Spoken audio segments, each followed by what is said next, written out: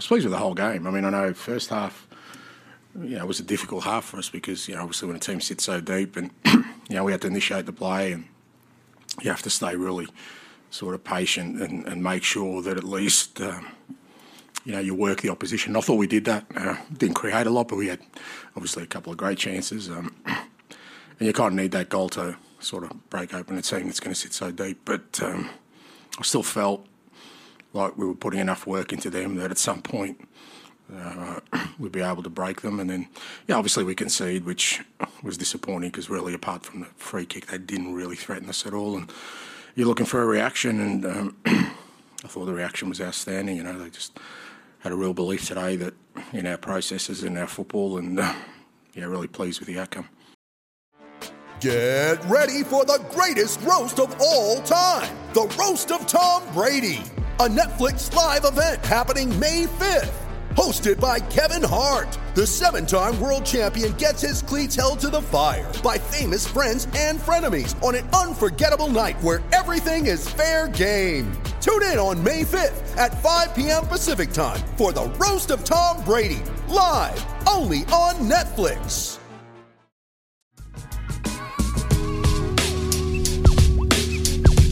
The reason that I'm here is because, the club is seeking change. He said, well, whether you come or not, you're going to see a completely different Spurs team under me. My hope and my desire and what I'm going to try and do is give our supporters hope and belief that we're going to embark on something special.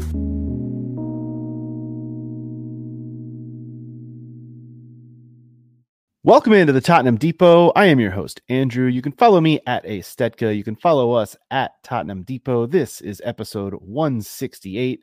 We've got an action-packed podcast coming up for you. We are into March, and we welcome Scott into the pod. He is at Scott G. Bird. Scott, what's going on, my friend? Not much, man. Good Sunday. Watched a little Manchester derby this morning, and now I've got Caitlin about to break Pete Maravich's record on in the background. So nice, easy Sunday morning.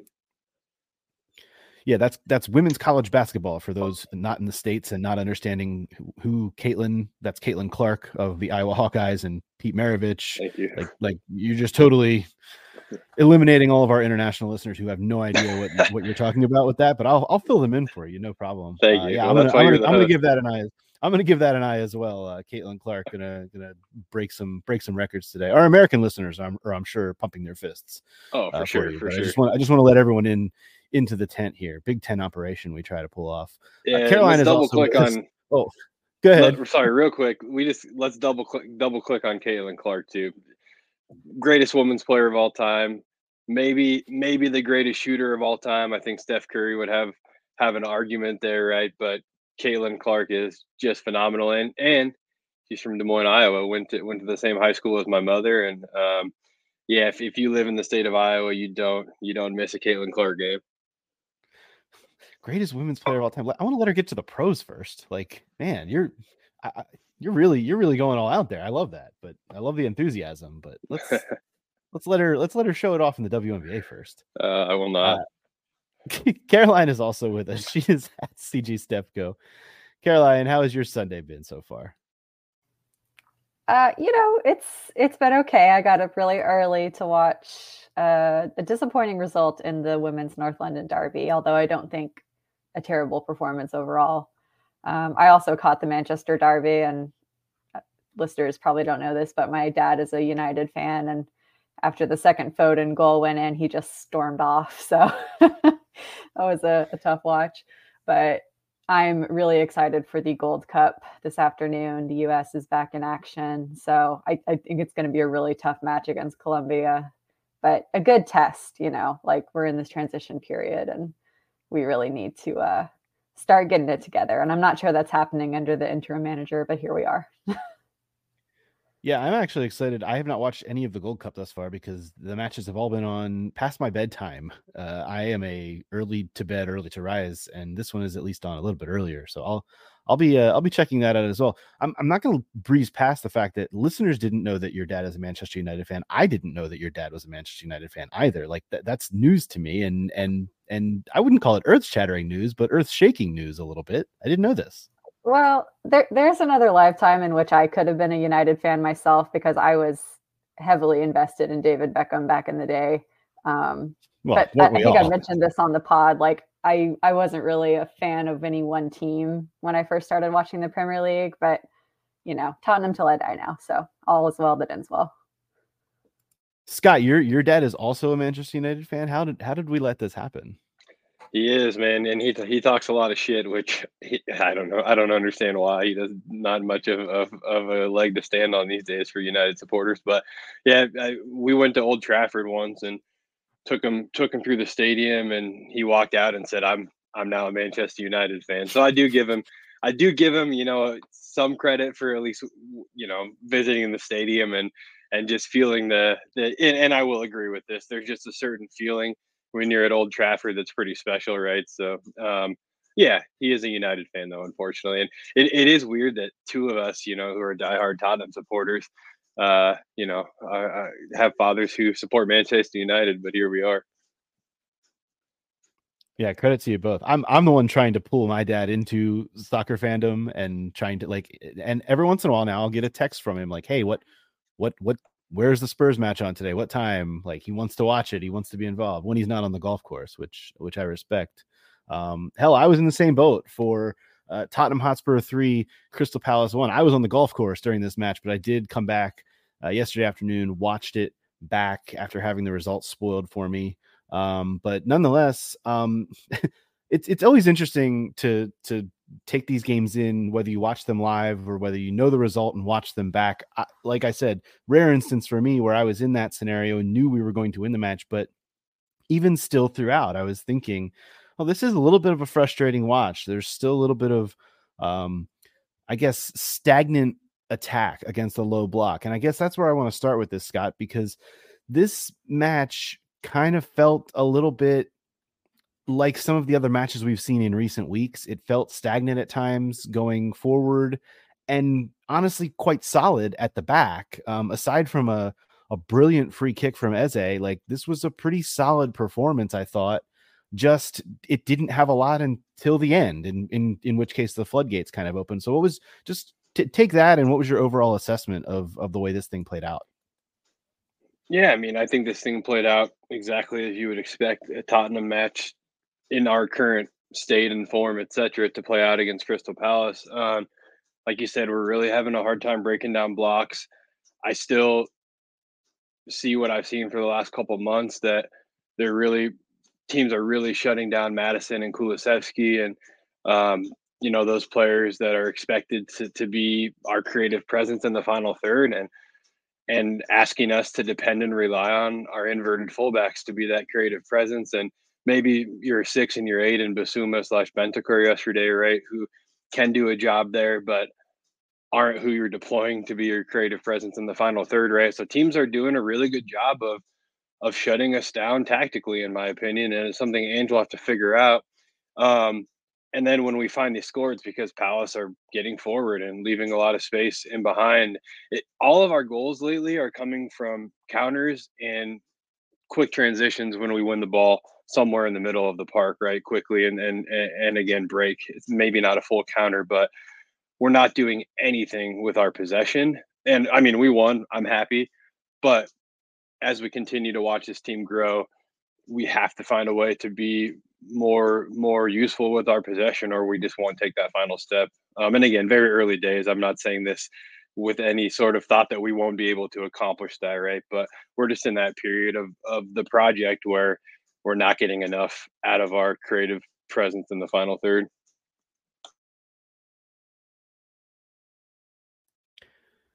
Caroline, in terms of the performances, Scott touched on a lot of it through the midfield and attack. I felt like the word that kept coming back was stagnant, but to his point, like it's really just in possession, because when you do get those moments where there's a turnover either in midfield or even when we retrieve the ball back deep with our center backs, there is always an opportunity to catch a team out there.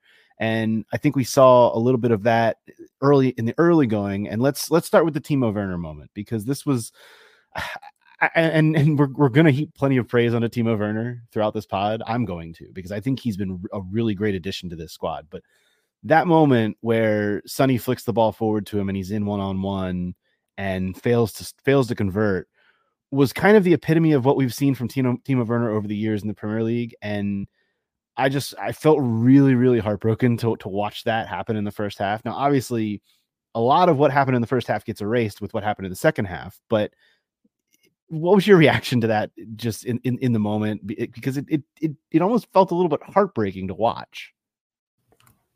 Yeah, it was sad to watch. And I think it was one of those cases where you wish that it had been the opposite, that it was Timo providing that chance for Sonny, because we know Son's making that chance. But I think Timo is the kind of player who, if he has too much time to think, he really struggles with it. But like I've been saying since he joined the team, I think his mentality has been really strong, and that, we saw he did not give up. He ended up making a really important contribution later in the game. So this is just the full Timo Werner experience, the good and the bad. And we knew that when we signed him. So I think we just kind of have to accept it at this point. But to go back to the midfield situation a little bit, I was really surprised to see Sarr benched for this one, because for me, I feel like Basuma and Bentancur, too often they just kind of negate each other. And, I also don't think it helps that Maddison doesn't look like he's back up to speed yet, but he is the kind of player who, as we saw later, he can have that just one moment of world-class brilliance that makes a difference. So we just need him to be, I think, providing a little more creativity, because, like you said, it's been a little stagnant lately. And it's not that we had a terrible first half. We had chances. It wasn't really scintillating the way that we kind of saw in the beginning of the season. Yeah, and with Sarr, we at least did get some news from Ange in the post game that he's been dealing with a little bit of a back thing since returning from AFCON. But they've been monitoring it. He hasn't missed any training, and he's playing through it. But maybe that was just the reason to not start him and bring him on later in the match. So I get that, and I agree with you wholeheartedly that I think that Bentancur and Basuma in the midfield, especially with Bentancur, and we talked about this a few weeks ago, also not quite up to speed from his multiple injuries that he's still. I think we tend to forget that he returned so early from two different injuries that it was unexpected, and it's been nice to have his minutes, but we also would like some more minutes from and more production from those minutes. And Maddison, I'm starting to see it. I'm starting to see it come along a little bit more.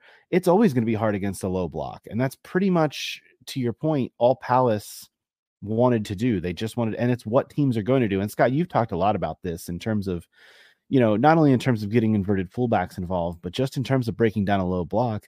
Teams are finding that if they have an outlet, and boy, do Palace have a few different outlets that they can run out there, you can counter on us, and that's testing the center backs, and it's going to test every element of the team when we come up against a team that's going to do this against us.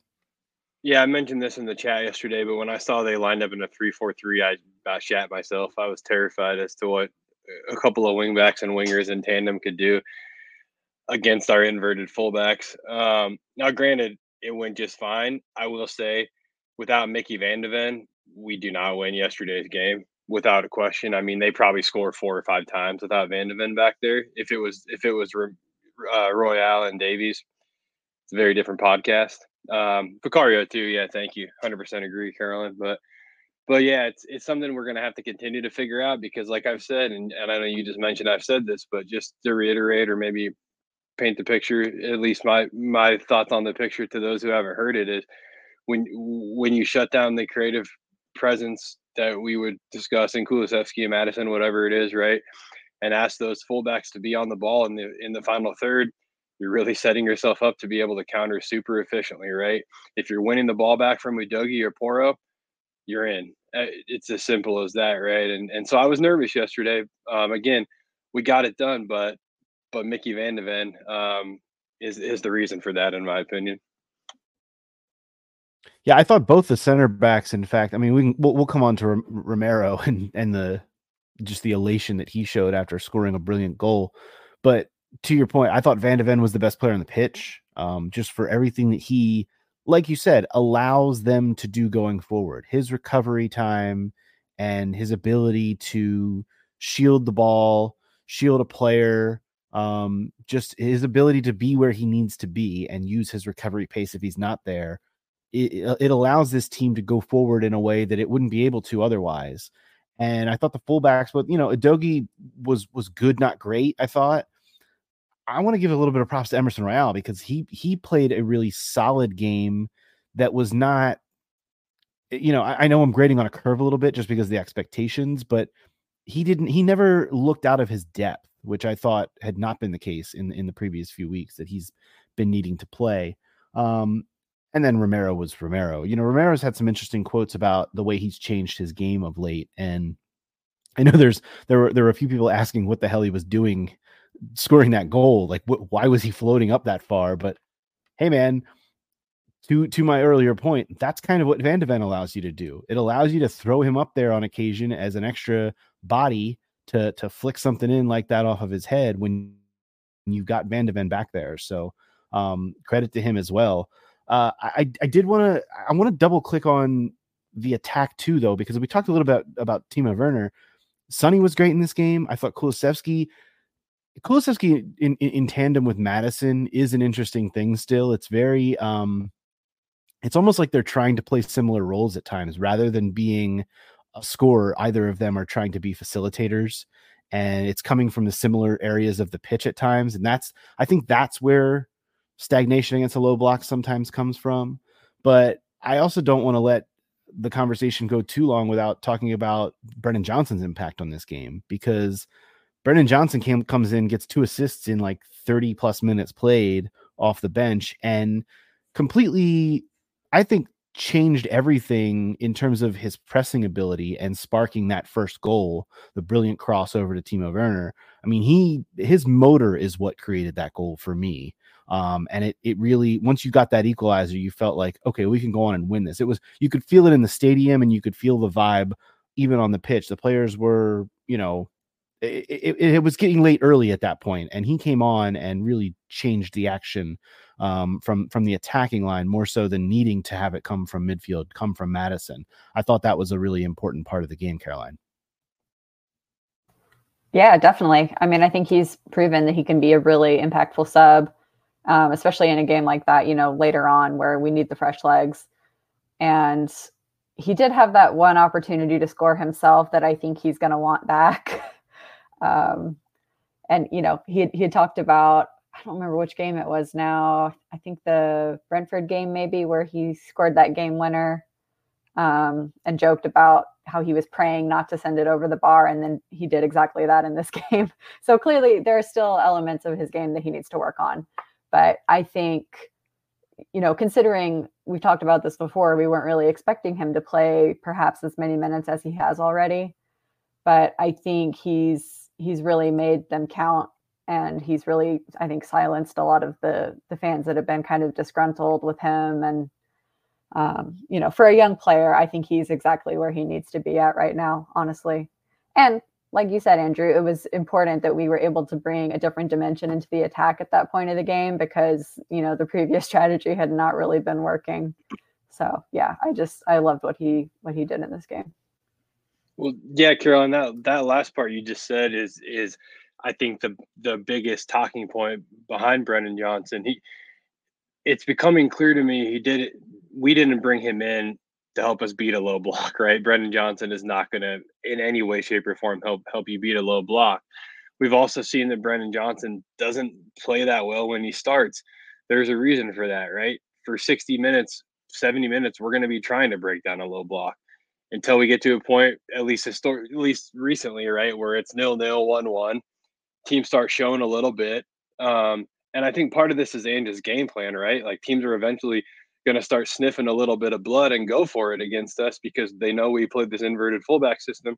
Brennan Johnson can just eat that space alive all day, and that's what we're seeing over and over. So I think a huge part of why Brennan Johnson's been so effective is Ange's management and understanding that there's a very specific purpose that a Brennan Johnson serves.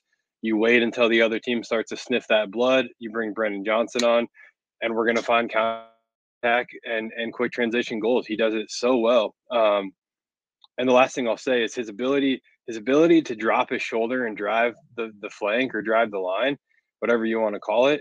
We haven't seen that at Spurs in a very, very long time. And a lot of credit to Brendan Johnson for what he's brought to the team for sure. Tottenham have scored the 6th most goals in the Premier League this season, which sounds pretty good, to be in that company, but it feels almost like the offensive output hasn't been there at times, especially in the last handful of months where things like we've been talking about have been a little bit stagnant. Teams are figuring out ways in order to stop inverted fullbacks and sit in a low block and force us to get creative. But I'm wondering if, even though they are 6th in goals scored and with a game in hand on most of those teams, even if they can be effective enough, if Brendan Johnson, Timo Werner, Dan Kulusevski are the wide players who are really just there to create space rather than to score. I'm wondering if they need one more finisher a la Sonny. Obviously, we had it for a month or so in Richarlison when Sonny was out. Now that he's injured, which again was news to us this week, and he's going to be out for a few weeks, but at least the options are there. I'm just wondering if the finishing options are there. We obviously saw Timo get off the schneid in this game and get the goal on a brilliant pass from Brennan. So I'm not trying to dismiss the fact that one created a goal for the other, but with those types of players who are traditionally, the expectations for their finishing and actual goal scoring output is not as high as it is for players like Sonny and certainly even Madison, I think to an extent has become a little bit more in that vein as well. Where are you guys at with this team's ability to actually score enough goals down the stretch in order to make this push for Champions League football? Well, I think we're going to be just fine in that regard because right now we're operating with a really suboptimal midfield performance. So I think once we're able to rely less on the wingers to be creating, I think it's going to improve naturally.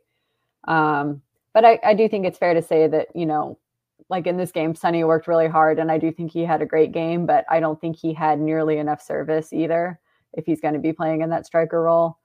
And obviously he provides something a little bit different from Richarlison in terms of like the way that he plays that position. But yeah, I don't really feel any concern about scoring enough goals because I think we're just sort of ramping back up after that really difficult period we had in the winter.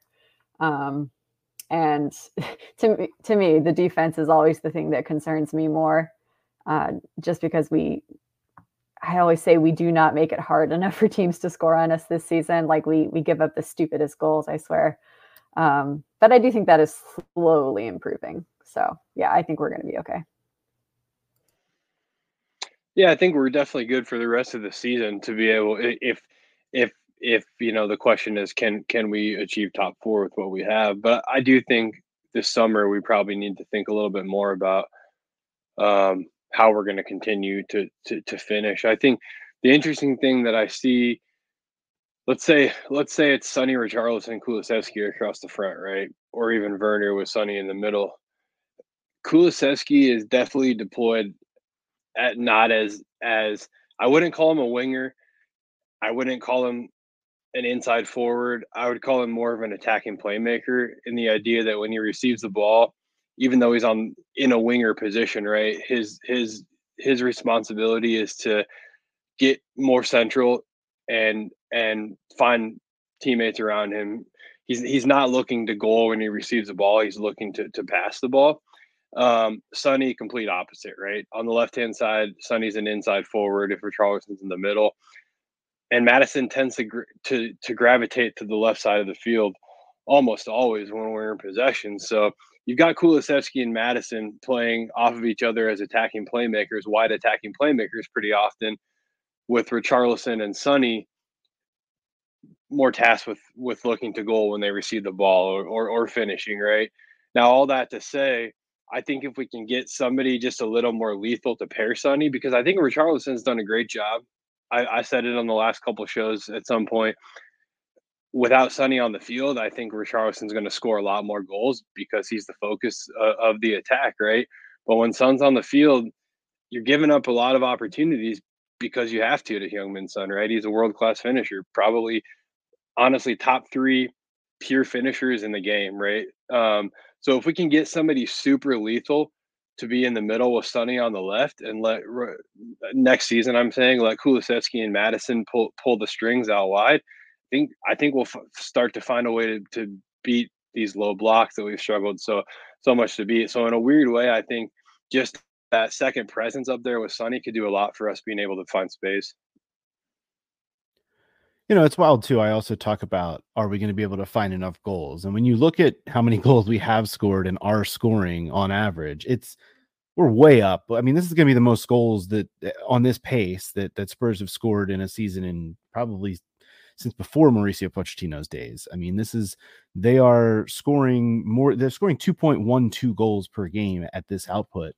And Spurs have not come close to 2 in many years. So, and it's not coming at, we would think that comes at a detriment on the other end, but we're actually allowing only 1.5 goals per game compared to 1.66 last season. So that number has dropped as well. So there's a lot of, hand wringing over the goals. It's interesting when 3 of them come in 11 minutes and those 11 minutes are late in the game. Like that's what makes some would say Spurs. I mean, I think it's now 19 points gained from losing positions, which leads the Premier League, but also they've dropped something like 15 from winning positions. So that's just what makes this team, I don't know. It's kind of what we love about them.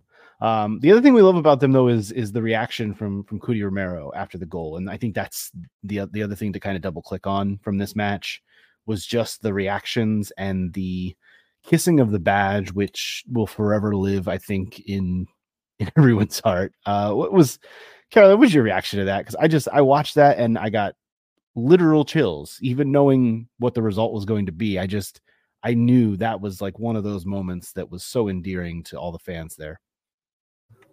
Yeah, I loved it. And I also loved Richarlison, who is supposed to be injured, sprinting over to the celebration to join in his vintage Spurs kit. I loved all the celebrations actually in this game. Like I know Timo talked in his post game about how the team did not really celebrate his goal because we were, trying to get back into the game and, go on past the equalizer to get the win. But that's great that he scored his first goal, obviously. And then you have, Romero kissing the badge and then Sonny. This one was special to me because I've been trying to get my nieces into soccer. And they were watching this game with me. And when they saw Sonny do his signature camera celebration, they started imitating it. And it really warmed the cockles of my heart. So, yeah, I think, but you're right. This is what we love about Spurs. We love the passion. We love the never say die attitude. So it's just good to have a season finally where we're enjoying watching the games and you never have the sense that we're out of it, even when we're down. Watching Cuti celebrate like that just reminded me how lucky we are to have him. He's so talented. He's that classic Argentine defender that just plays with so much heart and passion. He reminds me of like a Diego Simeone. He's way more concerned with loyalty and passion and respect for his club than hoarding trophies at a city or something like that. He was at Atalanta, and he was, of course, at Juve, a huge club before Atalanta, right? But he was so passionate about Atalanta. They're kind of like Spurs in the sense that they've got a fan base and a club identity that really wants to play attractive football, wants to do things the right way. Atalanta respects the game a lot, so it's kind of cool to see him at a club that's similar to the club he loved in Italy, but just maybe on a higher scale, right? Playing at a higher echelon. And I think that I think, and I'm not just saying this based on his celebration yesterday, I think Cootie's going to be at the club for a long time. I don't think he's one of those superstars that's looking to use Tottenham Hotspur as a stepping stone to something bigger. I think he's very happy where he is, and as a fan, I couldn't be happier, thinking about something like that. So, and he's kind of added another level to his game this season because he has matured, I would say. He noted in his post game that he hasn't had a single yellow card since the turn of the year. And I think having this vice captaincy has been really huge for him. Like it's just really forced him to kind of reassess his approach to the game and have a little bit more of a level head. So it's not just that he's scoring goals for us this season, he's holding it back in the back line, but yeah, I just think the leadership too has been really important. Yeah, four goals from your center back is insane at this point in the season. Like, what are we like? If he's going to be doing that as well as playing with more poise, and did I read he doesn't even have a yellow card this season? Like, we all know he picked up the red in the Chelsea match, but like, that's incredible. Like the amount of maturity that he has shown, and honestly, I do think you have to credit a little bit of this to having a great partner who's able to do many different things than you. And that's not to take anything away from Cootie, but like the combination of these two guys in the back, we've seen it's been really, really good. And it's the maturity for me, because like, let's be honest, at the start of the season, we all said, so long as Romero can mature and grow from what we know he has been in the past, like absolutely, there's no doubt about it. And yes, you point out to me he did have 4 yellows in the first half of the season, but hasn't gotten to that point that we all expected him to, with the accumulation, and also that was in the first half of the season. Like since he's come back from the red card suspension, I don't think he's had one, and he's just played brilliantly. He's played so steadily, and I think that's the thing that this back line was missing, as well as obviously Van de Ven and for a time fullbacks. And it's all been it's all been shit since Chelsea, but it's slowly getting back to not being shit any longer, which is kind of nice. Dude, Romero reminds me, real quick, Romero reminds me of one of those players when you're in youth soccer and he wants to play striker, and you sit the kid down and you're like, you're the best player within a 50-mile radius in the sport. Like, you have to play center back. Okay. I need you at center back because no one else can even play soccer. And over the years, he developed into this very talented center back, because Cootie could play as a 6 for sure. He could probably play as an 8. I mean, he's good with the ball. He understands spacing. He can even play as a striker. We've seen him finish with his head so well, right? You could plunk him up top as a target forward and he'd do a job. Cootie is somebody that the late great Franz Beckenbauer is smiling down from heaven when he watches this guy play, right? Without question. He's a libero. He's just incredibly talented from front to back. You can say like he's a net to net player. They say box to box, right? But you extend that another 18 yards. We've just got a real gem on our hands in Cootie Romero. Yeah, he's been great. Guys, if we look ahead on the fixture list, it's Aston Villa next week. Now, this becomes really interesting. We obviously lost the reverse fixture to Aston Villa 2-1 back in November. That was the second match after Chelsea. We played Wolves, and then Villa lost that match. If you go back, by the way, to that match, and I'm pulling it up here now, the 11 is ridiculous. Like, you've got Royal playing right center back, Porro is out right, Davis is at left center back. Brian Heel started that match. Like, we had a little bit of a show going on. Kulusevski was playing as the cam with Madison out. Lacelso and Bentancur flanking him. It was just a very weird lineup because of the circumstances. So hopefully things are a little bit different this time around. You look at Villa, this match is going to be on Sunday because Villa is playing in the Europa Conference League against Ajax on Thursday. So it's a Sunday match for us. And I think it's obviously important. They are 5 points ahead of us for 4th place right now as we speak. And that obviously all becomes very important in terms of Champions League race.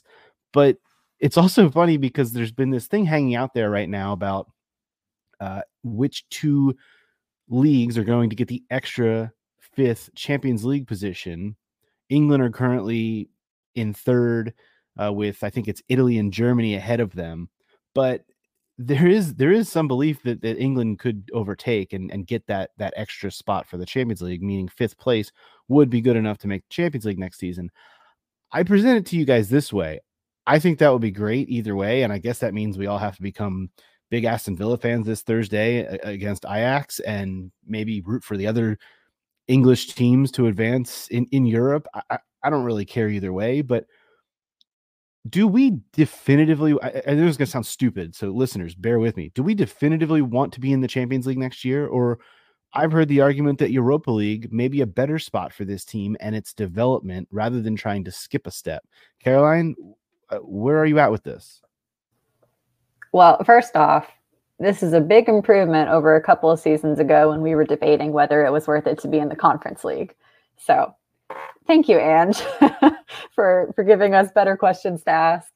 But, you know, I think Ange himself would say, hell yeah, we want the Champions League.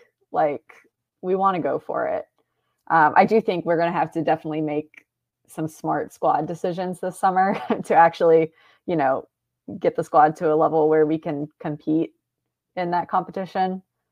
But I think it's doable. I really do. So yes, I really hope that we can secure whether it's the 4th spot that we need or the 5th spot. Yeah, I completely agree. I think to anyone who feels that the Europa League is a better option for the project, I respect it, and I'm not going to like knock someone's opinion there, but I would just say simply that the days of say an Alex Ferguson coming to United who hadn't won in like 30 years, 20 some years, right? 24, I think. Building up the academy, bringing up, you know, bringing these players through to the first team and then building this long-term sustainable project just isn't really the ways of the world anymore.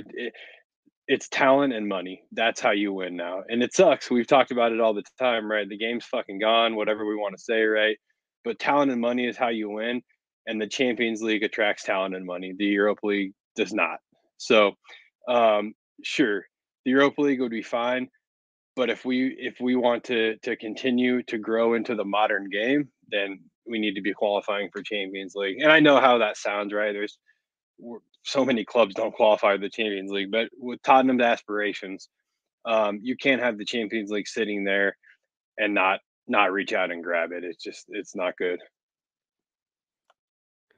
I think it's really good that, you know, we get all these players coming back or coming into the team. Players like Bergvall, players like Veliz, players who are with us but on loan. Divine, you know, all these names come to mind where, boy, the Europa League could be a really like fertile ground for those players to grow.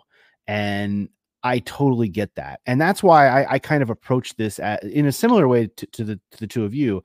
Yeah, I want Champions League. I want us to be in the best competition in the world. I want us to be going after that.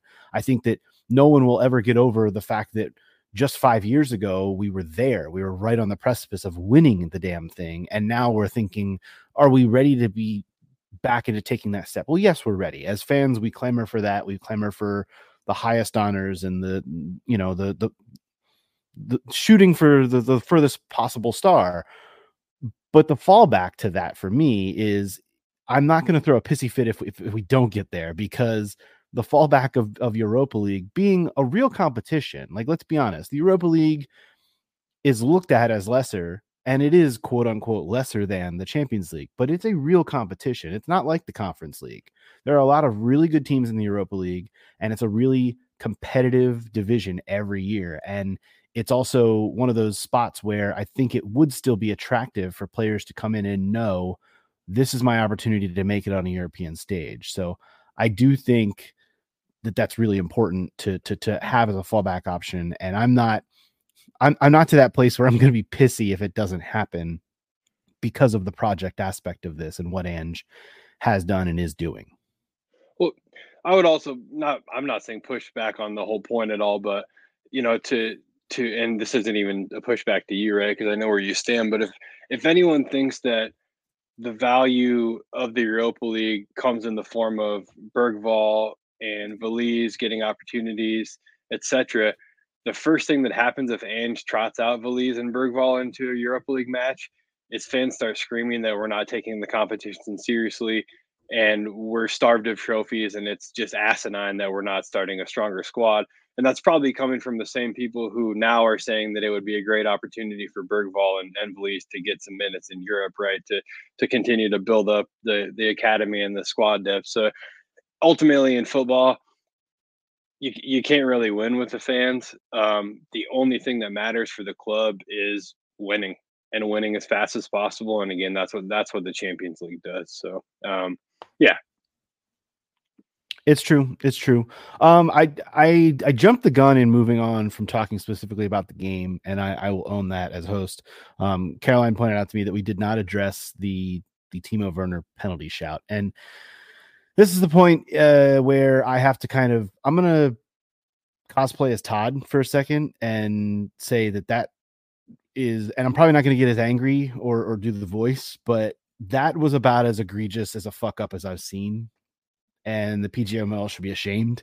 I cannot believe that two different officials looked at that multiple times and decided, now we're good, because that's about as stone cold as a penalty as I've ever seen. I haven't seen anyone say it's not, quite literally. I literally saw a description from a pundit that said, well, you can see here that the reason it's not a penalty is because Timo Werner's leg is planted and it gets kicked. What? That's a penalty. News to me. That's a penalty. It was insane. And I'm actually like, I don't think we gave enough attention to the Timo Werner like roller coaster of emotions in this match too, because it really was like, the big miss chance one-on-one, the penalty shout that doesn't come through, and then comes through with a goal anyway. And it was a very up and down. And obviously he's I don't even know if polarizing is the word for Timo Werner. I don't think he's polarizing. I think he's mislabeled at times as something that he's perhaps not. And I think that's okay. But the roller coaster that he was on, and right at the middle of it was that penalty shout. I don't know what you guys have to say about it, but for me, that's not a very good Todd impression. And I'm not trying to be an impressionist here, but it sucked, man. I'm so sick of having to deal with this shit, and it's exhausting to have to talk about officiating all the time. It is, but I think in this case, I was just happy that it was a non-factor in the end. I think I've been saying this all season that we cannot rely on the officiating to do us any favors, because we've seen time and time again, it just doesn't happen. So we had to put the game out of sight without those kind of calls. But I do agree with you that one was pretty egregious. I don't know how they can really argue that Timo was drawing the contact, as they say, when literally he was trying to block the player from getting the ball because he was trying to attack. Yeah. And by definition, the defender hitting him, that is a penalty. So yeah, I don't know. I'm just glad it didn't matter in the end. Scott, were you as incensed as I'm sure Todd was, and I am, and everyone? Like this just seems. I get what Caroline's saying about you have to just make it not matter, but it does feel at this. And I didn't see the Liverpool thing. Everybody was bitching about the Liverpool thing too, from their match, but it's getting to a point of ridiculousness. Yeah, honestly, I think I was pretty apathetic to the decision, and I think that's just because I've gotten to the point where there's no rhyme or reason for the way calls are made, and I've just kind of given up emotionally investing into the decisions that are made by VAR. Yeah, it's something that's a much broader conversation in itself, right? And we could do a twice a week podcast for a long time talking about VAR, right? But yeah, just honestly, like I said, I was very apathetic when the situation came, and I blame the PGMOL and the Premier League for that. So, yeah. There's gonna be more officiating to discuss when we talk about the women's game. But before we get to the women's game, I do want to just pause for a second and talk about Ryan Sessegnon, the statement that he put out earlier this week. He, of course, underwent another surgery, another hamstring surgery, different hamstring than the last surgery. But Ryan put out a statement that I thought was really, really important. And I just want to read the bottom part of it, the last few sentences, really, because I thought they were the most important parts of his statement. He just said, speaking on behalf of anyone who's been in this situation, please be careful what you say online. Words hurt, and no one chooses to be in this position. I think that's kind of where I've been at with Ryan Sessegnon all along. It's just been a sad story of injuries and heartbreak for this kid. He's still not that old. He still has a chance to have a real career ahead of him. But it's obviously, like, with all the hype that came around him when he joined Tottenham and with all the kind of fervor that this was a player that was like in contention to be a fullback on the national team. Like he was right there on the precipice of being something really, really special, and injuries have just completely derailed his career. And the level of hatred that he gets is beyond me. I don't know if it's, I'm sure some of it is probably racially motivated. But it's unlike something I've seen in some time. And, heart really breaks for him this week because it sucks seeing what he's had to go through and seeing not just with the injuries, but seeing what he's had to, read about himself, just on the internet. So I just wanted to double click on that. And if you guys have anything else to add, feel free.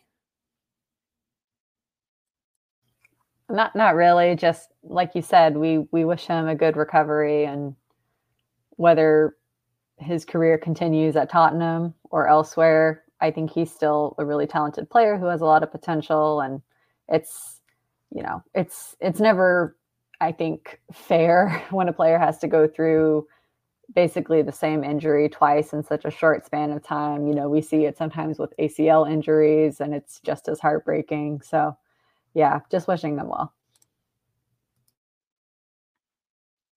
Yeah, no question about it.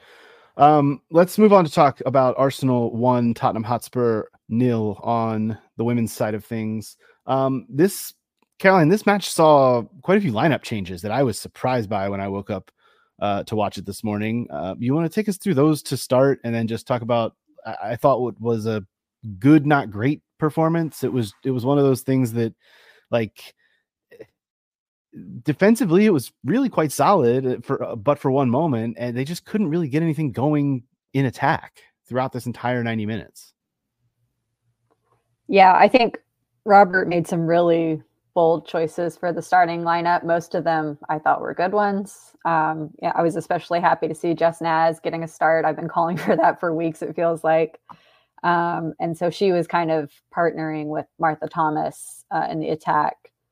And then we had Kit Graham started in place of Olga Atanen. And I kind of suspect that might be down to the international break with, a lot of these selection choices, actually. We've got players coming back who have played heavy minutes with their countries. And, I think from that perspective, it made sense to start Kit instead. And we know that Kit, for all that she really is not the tallest player, she's actually very good aerially. And that was going to be important, as we saw many times in this game. So I liked that choice. I also loved to see Ashley Neville returning from injury and being straight back into the starting lineup. So she ended up starting instead of Charlie Grant. And, I think Charlie probably is another one of those players coming back from international break. Like, just, it makes sense to play the player who's a little more fresh and also experienced, for a game of this magnitude. And the last one that was a little bit surprising was seeing Becky Spencer back in goal. But everyone knows I'm heavily on the Becky hype train. I'm still behind her for what it's worth. And Barbara had that really incredible game in the reverse fixture, but I don't think she's really shown the same promise since. So it made sense for me for Becky to get this chance to kind of reclaim her spot. And I thought, outside of one, minor error that she kind of corrected herself, she actually had a really strong game. So I don't know what you felt about those choices, but I was pretty happy with the starting lineup. I don't really disagree with any of them. It just feels like at this point, in terms of getting something going forward, there aren't a lot of other options. And Robert can shake up the 11, and I think that's a positive. But going to the Emirates is going to be a challenge no matter what. This game was played in front of a lot of people. Although I saw you note there did seem to be quite a few empty seats for a sellout, which I thought was interesting. And they had to, you're going into this type of match, you're going to have to withstand just a barrage of attack and try and hit them on the counter. I thought the one element that I was most encouraged to see was Jess Naz, because I thought she was able to at least provide an outlet when you're able to gain the ball back and try to start a counter. She was dropping deep enough to take the ball and find an outlet pass and start something going forward on multiple occasions. If you look at kind of some of the underlying statistics, or not even underlying statistics, but even just in terms of possession, this game was not as lopsided as you might think watching it. It was 59% possession to Arsenal, but it felt like more than that, even because of the constant barrage. And Spurs were still able to get a few moments where they would have had a chance to score. Not any great chances, but for most of the match, this was just withstanding the barrage and trying to counter off of it, something that Spurs were just not able to do well enough. And again, the defending for the most part was pretty good. There were not a ton of just clear-cut open chances that Arsenal missed and squeezed by and won this 1-0. It was the one chance really that was the big chance that they scored on. And other than that, it was a lot of half chances, decent chances. It wasn't like Becky Spencer had to stand on her head in order to keep this a 1-0 match. So it was a good effort. And I thought, always going to be a challenge, especially to do a double over Arsenal. Like, come on. Like, I think when that's the other thing I wanted to kind of touch on from this game, other than the goal that they did scored, and I alluded to it earlier, perhaps some more officiating nonsense that we need to discuss, but just the effort against Arsenal in general this season, in terms of even the League Cup match that was played back in December, that was played to a draw and lost on penalties. It's a very even-handed showing against them for the season. Yeah, I think it just shows that we're closing the gap on this team. And I think that is made more impressive by the fact that they objectively have had more investment into their squad. We've got, if you look at our lineup that we have today, we've got a lot of players who, either have kind of been developed at Spurs, or maybe perhaps are later on in their career and haven't always gotten the credit they deserve, like, a Becky Spencer, for example. So I think just really an admirable effort, and it's really great to see that we have sort of cleaned up a lot of those defensive errors that were really hurting us against the top four teams, not just earlier this season, but in past seasons as well. And for the record, I do think that the assist for their goal was offside, and it's frustrating to me that we still don't have VAR in the WSL. And I know that's a bit of a hot topic in sort of women's football circles, because a lot of people don't want it to come into the game because they've seen how poorly it's been applied in the men's game. And I understand that, I do, but I do think that in a case like this, it would have been a pretty clear-cut offside decision that would make a difference in the result. So from that perspective, it was frustrating to me, but it does say a lot that was the only high quality chance that they had, and it was not really fairly won. So, it is what it is. But I think we definitely had the higher quality chances, especially in the first half. That shot that Jess Naz had was really great, and required a, fingertip save from Zensberger. I was disappointed that she did not stay in the game longer. And again, it's hard to know how much of that was like a tactical decision, or how much of it was the fact that she played a lot of minutes with the England youth team over the break. But I think if I had one complaint about the way this game was managed by Robert Villaham, it would just be the substitutions were a little confusing to me. And, I think Ash Neville, it was inevitable that she wasn't going to be able to play the whole match, just coming back from injury. But you really would have liked to see Charlie Grant come in for her, since she's an actual fullback instead of Ramona Petzelberger. That one didn't make sense. Matilda Vinberg, she's a potential player. You know, I don't think this huge game was really the moment for her. And I do think that Drew Spence, who is also returning from injury, had a pretty good cameo when she came on. You know, you could see the vision behind some of the passes that she was pulling off. It was just kind of execution was not always there. But I do feel like we're poised to have a really strong end to the season with all these players coming back, you know. And obviously the next game is going to be very difficult because we're playing Manchester City again in another cup. So that's, you know, it doesn't feel great for that to be the game that we follow this one up with. But at the same time, I think the performance we put in today, like you said, while not perfect, like we did not create enough in the attack, I think we'll have taken some, you know, learnings from it in that regard. And the defensive improvement has been really good. So I don't know, you know, we can hope. We can hope. You mentioned it. Next Sunday in the FA Cup quarterfinal, it's against Manchester City. City have won 12 straight in all competitions and are top of the WSL right now. They are an absolute wagon, as they say. They won the WSL fixtures 7-0 and 2-0 over Spurs this season, and then 1-0 in the League Cup, as you mentioned. So already 3 defeats to this team this season. But it has been getting better, I guess, is the way to say it.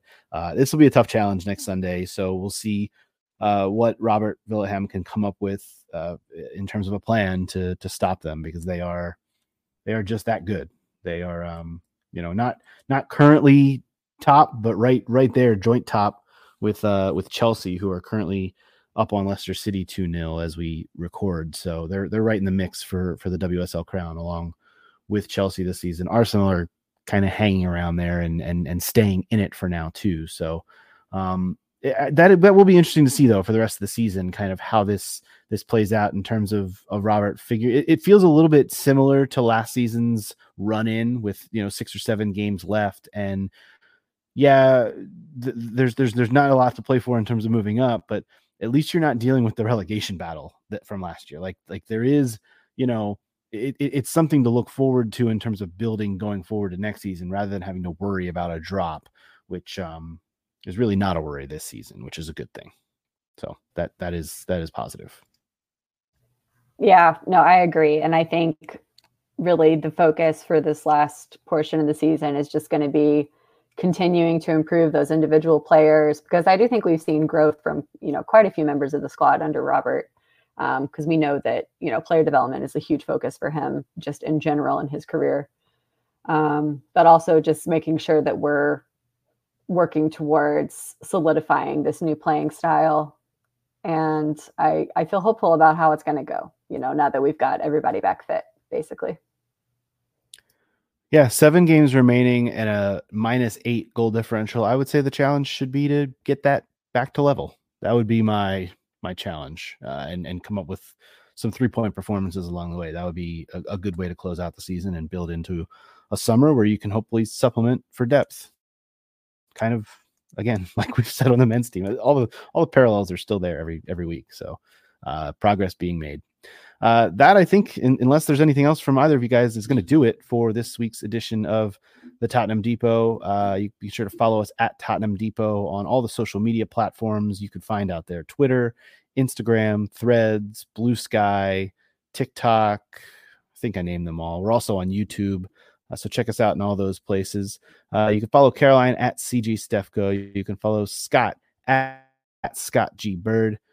You can follow me at A Stedka. And once again, leave us a rating and review on your podcast app of choice and follow us at Tottenham Depot. We will talk to you next weekend following 2 more matches. Until then, as always, come on, you Spurs.